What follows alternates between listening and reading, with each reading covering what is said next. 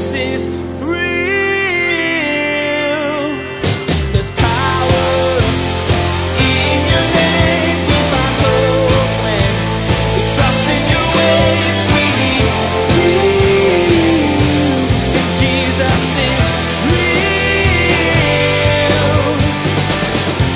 So what this teaches is we want to make sure that we are diligent in understanding what is going on. Be slow in decision making. A fool answers a matter before they hear it.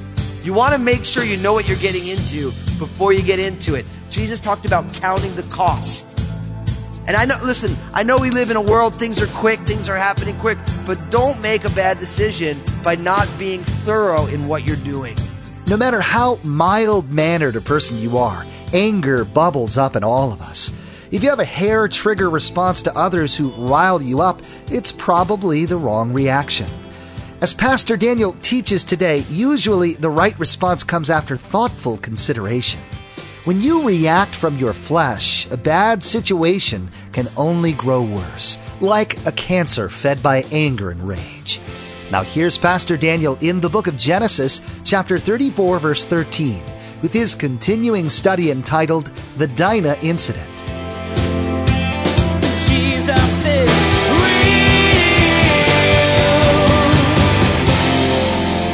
I pray that as followers of Jesus, that we always remember that.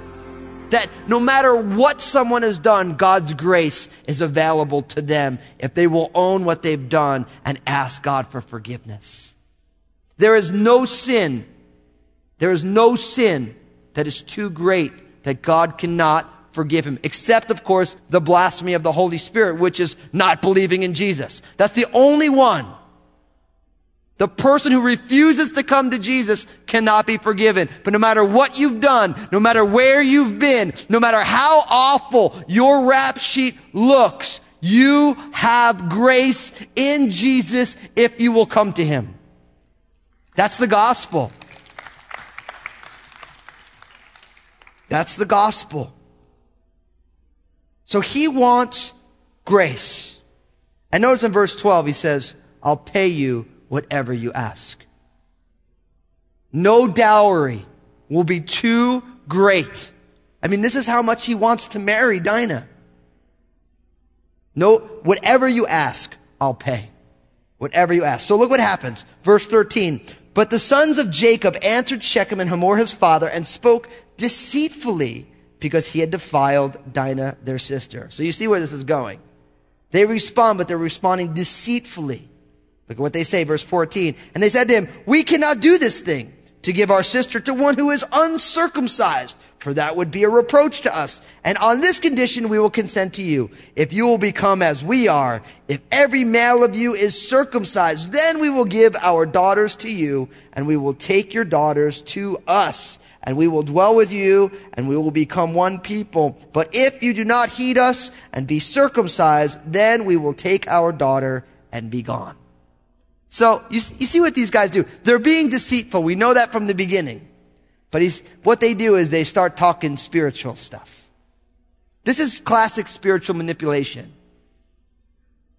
where they're using something that God has asked them in a way that God has never intended.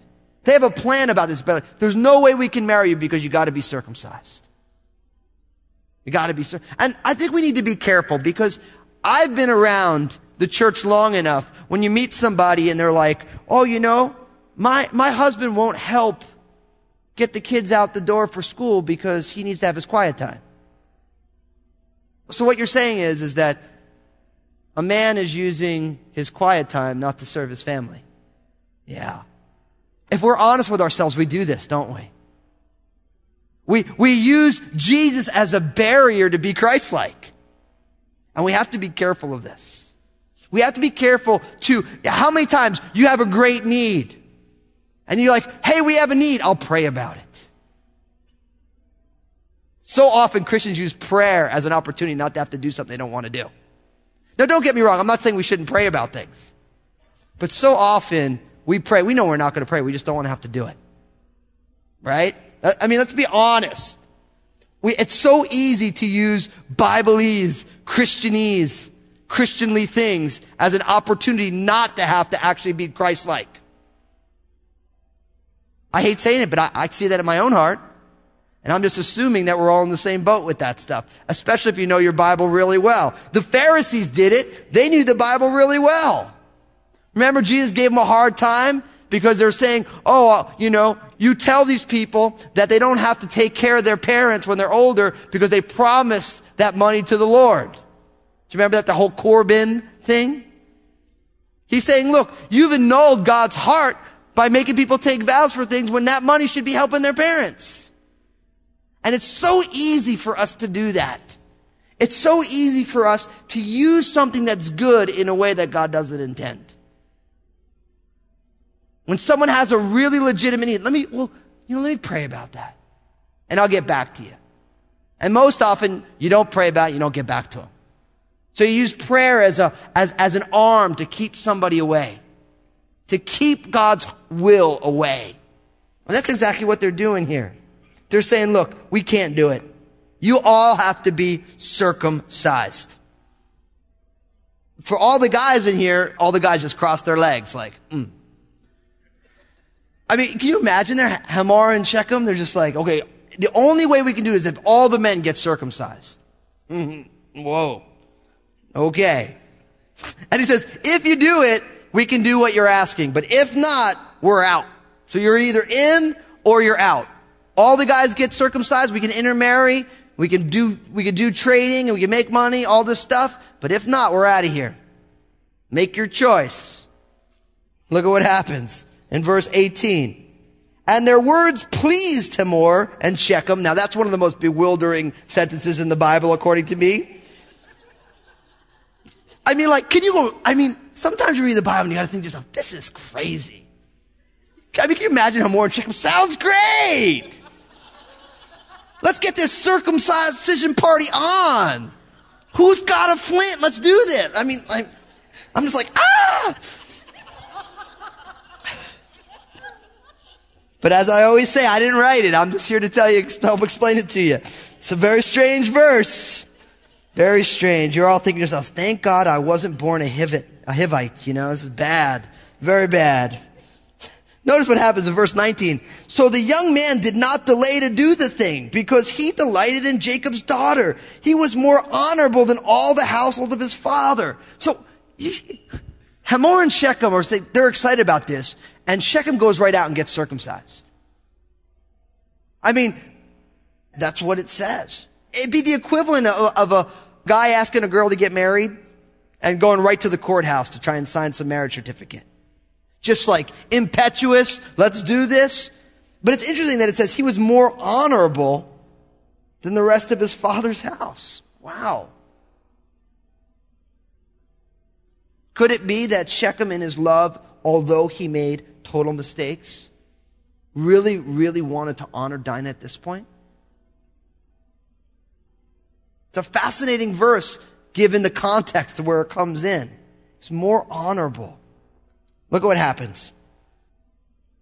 In verse 20. And Hamor and Shechem, his son, came to the gate of their city, and they spoke with the men of their city, saying, these men are at peace with us. Therefore, let them dwell in the land and trade in it. For indeed the land is large enough for them. Let us take their daughters to us as wives, and let us give them our daughters. Only on this condition will the men consent to dwell with us, to be one people, if every male among us is circumcised as they are circumcised. Verse 23, will not their livestock, their property, and every animal be theirs be ours? Only let us consent to them, and they will dwell with us. And all who went out of the gate of the city heeded Hamor and Shechem his son. Every male was circumcised, all who went out of the gate of his city. Now you notice this. When Hamor and Shechem go to talk to the men of the city, they happen to leave out why this is all happening. Notice that. They don't say, listen, Shechem did this. The only way he can marry is because of this. Now, what this teaches us is that we have to make sure we don't make decisions based on faulty assumptions. The men in the city don't even realize what's really going on, and they actually do a great job selling it. They're like, look, if we get circumcised, isn't all their livestock going to be ours? I mean, he's saying, look, this is a great business opportunity. If we do this thing, look at all they have. Don't you think that's going to be ours? We get to marry their daughters. We're going to marry ours. We're going to end up getting all their stuff.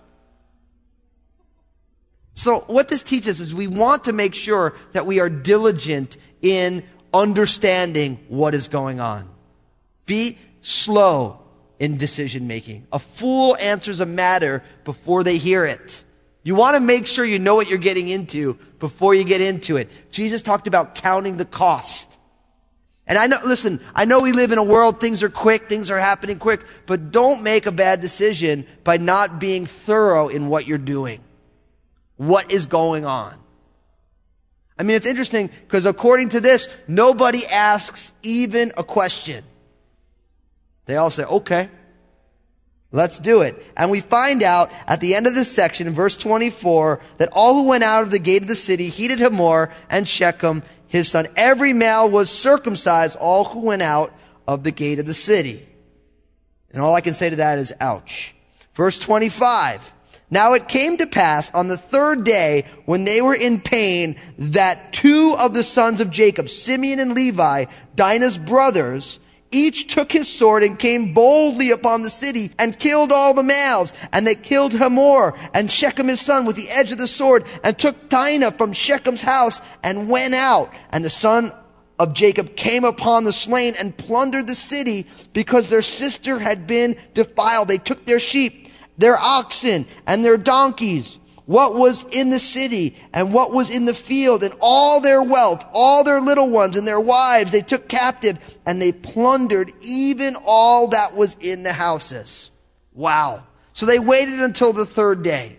Now you have to remember, this is before there was modern medicine. And according to rabbinical teachings, the third day was when it hurt the most, which I can't even fathom. Because I imagine it hurt a lot from the beginning. But on the third, and you guys know it, sometimes when you get scraped up really good, it's not as bad the first day because things are, everything's trying to get settled. But it's on the second and third day that when you're getting healed up, it really starts to feel uncomfortable. So they waited until the pain was the worst. And what did they do? They came boldly. They came with a sword and they killed all the men. And they plundered, they took everything, every wife. It's awful when you think about it. I mean, these guys are in bed, in fetal position, not wanting to move, and these guys come in with swords. I mean, it's total treachery, total deceitfulness. They were never going to intermarry with the Hivites, ever. They did it, they knew that they'd be compromised, and they went on in, and they raped the city. They killed every man, they stole everything. They took it all. And I think what's important is, I realize that we live in a dog-eat-dog kind of a world, but this is all just wrong, isn't it? What Shechem did was wrong. What the sons of Jacob did were worse. They proved once again why the Bible says an eye for an eye and a tooth for a tooth. Now, of course, we know in pop culture, Gandhi was purported to have said, an eye for an eye makes the whole world blind. And the reality is the reason that's in the Bible is because God knows that mankind has a penchant for escalation. You take my eye, I'll take off your head. You hurt my hand, I'll cut off your arm. That's the way the fallen heart of humanity works. So in saying that, it's not saying that we should take an eye for an eye. It's just saying don't let things escalate. We shouldn't be escalators. No one laughed at that. I can't believe that. Someone later will be like, oh, I shouldn't be escalators. Yeah. It makes me think all of this. It makes me think of Romans chapter 12. In verse 19, it said, Beloved, do not avenge yourselves, but rather give place to wrath, for it is written, Vengeance is mine, I will repay, says the Lord. Therefore, if your enemy is hungry, feed him. If he is thirsty, give him a drink. For in so doing, you will heap coals of fire on his head. Do not be overcome by evil, but overcome evil with good. See, Jesus taught this. Jesus taught that seeing violence with violence only perpetuates violence. and that the people of God should seek to bless our enemies. Do good by... I know it's illogical, and I even say it, and there's a part of me that says no. But Jesus says yes. The cycle of violence should stop with the Christian. I think about, remember when the Amish, a man went into an Amish school and started shooting people? Do you remember that? The testimony of the Amish people who lost loved ones was so convicting, because what they did was they started to go visit the wife and kids of the man who killed them and started to take care of them. Because they read their Bibles, and rather than reasoning it away, they said, hey, I'm going to live out what Jesus said. And they realized that the wife and the children of this man who committed this atrocity were just as much victims as they were. So they decided they were going to love instead of hate. That they were going to respond with good rather than evil. And what I find in my own heart is that is radically challenging. Because I really do want to respond in kind or worse. But instead of responding to evil with evil, let us respond to evil with good. You know why? Because that's what my Bible says. Whether or not I like it, whether or not I think it's possible. What I do know is that the alternative doesn't work. And in 21st century America, looking at what's going on with our government and wars all over the place, we're learning that, aren't we? What good is it is they killed our people, we'll kill their people? I mean, what does it really get us except more broken families? And not just our own families, but the families of everybody on the globe. What does it really get us? And let me say this. I don't expect people outside of the church to think that this is right. Because only the Spirit of God will tell us that this is the way it ought to be. And we need to ask God for the grace to get in step with Him. When someone does evil by us, we do good by them. When someone curses us, we turn around and bless them. When someone says, I hate you, we say, I'm sorry that you feel that way. Is there any way I can serve you?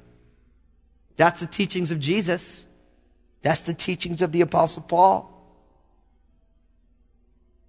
God help us that we take a step of faith and see if there is a way that we can redeem violence with love. Would to God that by His Spirit we can learn how to be those blessed peacemakers that Jesus spoke of. That we can be truly like Jesus. You know, and I realize that there's a million, well, what about this? And what about this? And what do we do with this? I realize that. But as a baseline, we need to start with the teachings of Jesus, not what comes natural to our own hearts. For most of us, we start with the teaching of our own hearts, and maybe if we're lucky, we make it around to the teachings of Jesus. But Jesus teaches us a more excellent way. The way of love, the way of kindness, charity, joy, and peace. Let us not return evil for evil. Let us return good for evil. This chapter closes in verse 30. Then Jacob said to Simeon and Levi, you have troubled me by making me obnoxious among the inhabitants of the land, among the Canaanites and the Perizzites. And since I am few in number, they will gather together against me and kill me. I shall be destroyed, my household and I. But they said, should he treat our sister like a harlot? What's fascinating, Jacob's response seems to be he's more concerned with his reputation than anything else. All these people are going to think I'm obnoxious, I'm repulsive, I'm abhorrent, and they're all going to come and they're going to kill. So his concern is for his reputation. His brothers say, Dad, what they did to our sister was wrong. They raped her and they wanted to pay us off. That's prostitution. That's what he's saying. And so this scene ends with Jacob's fear of being hurt and the brothers being like, Dad, how can they treat our sister like a prostitute? And that's where it ends. It's another one of those places in the Bible where we don't find out, well, what's the right way? What's God's heart? What would have been the right way? We don't know. It doesn't say. But I want to zoom out for a second and give you, from Genesis to Revelation, what is what's the implications of this? Think about this. We've been talking all the way through Genesis about the primacy of the firstborn, remember? Now, if you think about this, all the way through, the firstborn, according to their culture, would have received the blessings. And we've seen this subverted every time. Ishmael was born first, but Isaac was the son of promise. Esau was born first, but Jacob was the son of promise. And you would think that Jacob's firstborn should have been the blessed one. Now, what's interesting, and what you find out, is that Jacob's firstborn son was Reuben. We're going to find in the next chapter, in Genesis 35:22, that Reuben actually slept with his father's concubine, Bilhah. Right? So he makes a mistake. Then you get Simeon and Levi, the second and third sons of Jacob, in the Dinah incident. Do you know who the fourth son was? Judah. Who's the lion of the tribe of Judah? Jesus. Who comes from the lineage of Judah, the fourth son? Jesus. So we find, in a sense, Reuben's mistake with Bilhah loses it. Simeon and Levi in the Dinah incident. Big blunder. The Son of God comes through the line of Judah. What this teaches us is this. Although there is grace, sin still has consequences. That's what it teaches us. Though there is grace, sin still has consequences. And that is why we don't sin that grace may abound, but we have to be able to own the consequences of our actions. God will still forgive us. I always think about that movie, Oh Brother, Where Art Thou? Where that one guy gets saved and they broke out of jail and it's all forgiven, It's like they're not looking for me anymore. And they're like, no. You and God may be good, but you and the authorities, they're still looking for you. And the reality is that is the way it plays out in the real world with God. Although God's grace is enough, we still have consequences for our actions. And that is why, as a final exhortation, let's take responsibility for our lives. And brothers and sisters, you can't redo yesterday, you can't redo 5 years ago or 5 minutes ago, but you do have responsibility by the Spirit of God for everything that happens from this moment forward. So let's own it and let's live it for God's glory. We can't change the past, but we do have control over what happens next. And if there are things that we are doing that are reaping consequences negatively, then say, Lord, help me. And turn to your brother, your sister, somebody you know, and say, will you pray with me and encourage me that I may stop doing what I am doing that has negative consequences, because I want to go forward with what God has for me. And Lord, forgive me for my mistakes. And Lord, lead me the way of everlasting. Lead me into a more glorious future. That, yes, there's going to be still some consequences for what I've done. But Lord, I know you have a new thing that you want to do. And Lord, I can't change what I've done, but I do have control over what I'm going to do next. So grace is there. But let's not forget that our mistakes have consequences. Jesus is real. In today's message, we heard Dinah's brothers did not react to the situation in a godly way. As Pastor Daniel explained, it's illogical, but we should react with grace when it comes to our enemies. The cycle of violence should stop with the Christian. Our reactions are a testimony. We're so happy that you're a part of the Jesus is Real radio family. Jesus is Real Radio is a listener-supported program. We want to let the whole world know that Jesus is real. Your donations help make this possible. You can become a monthly supporter or give a one-time gift by text message. It's easy. Simply text your gift to 855-910-8300. That's 855-910-8300.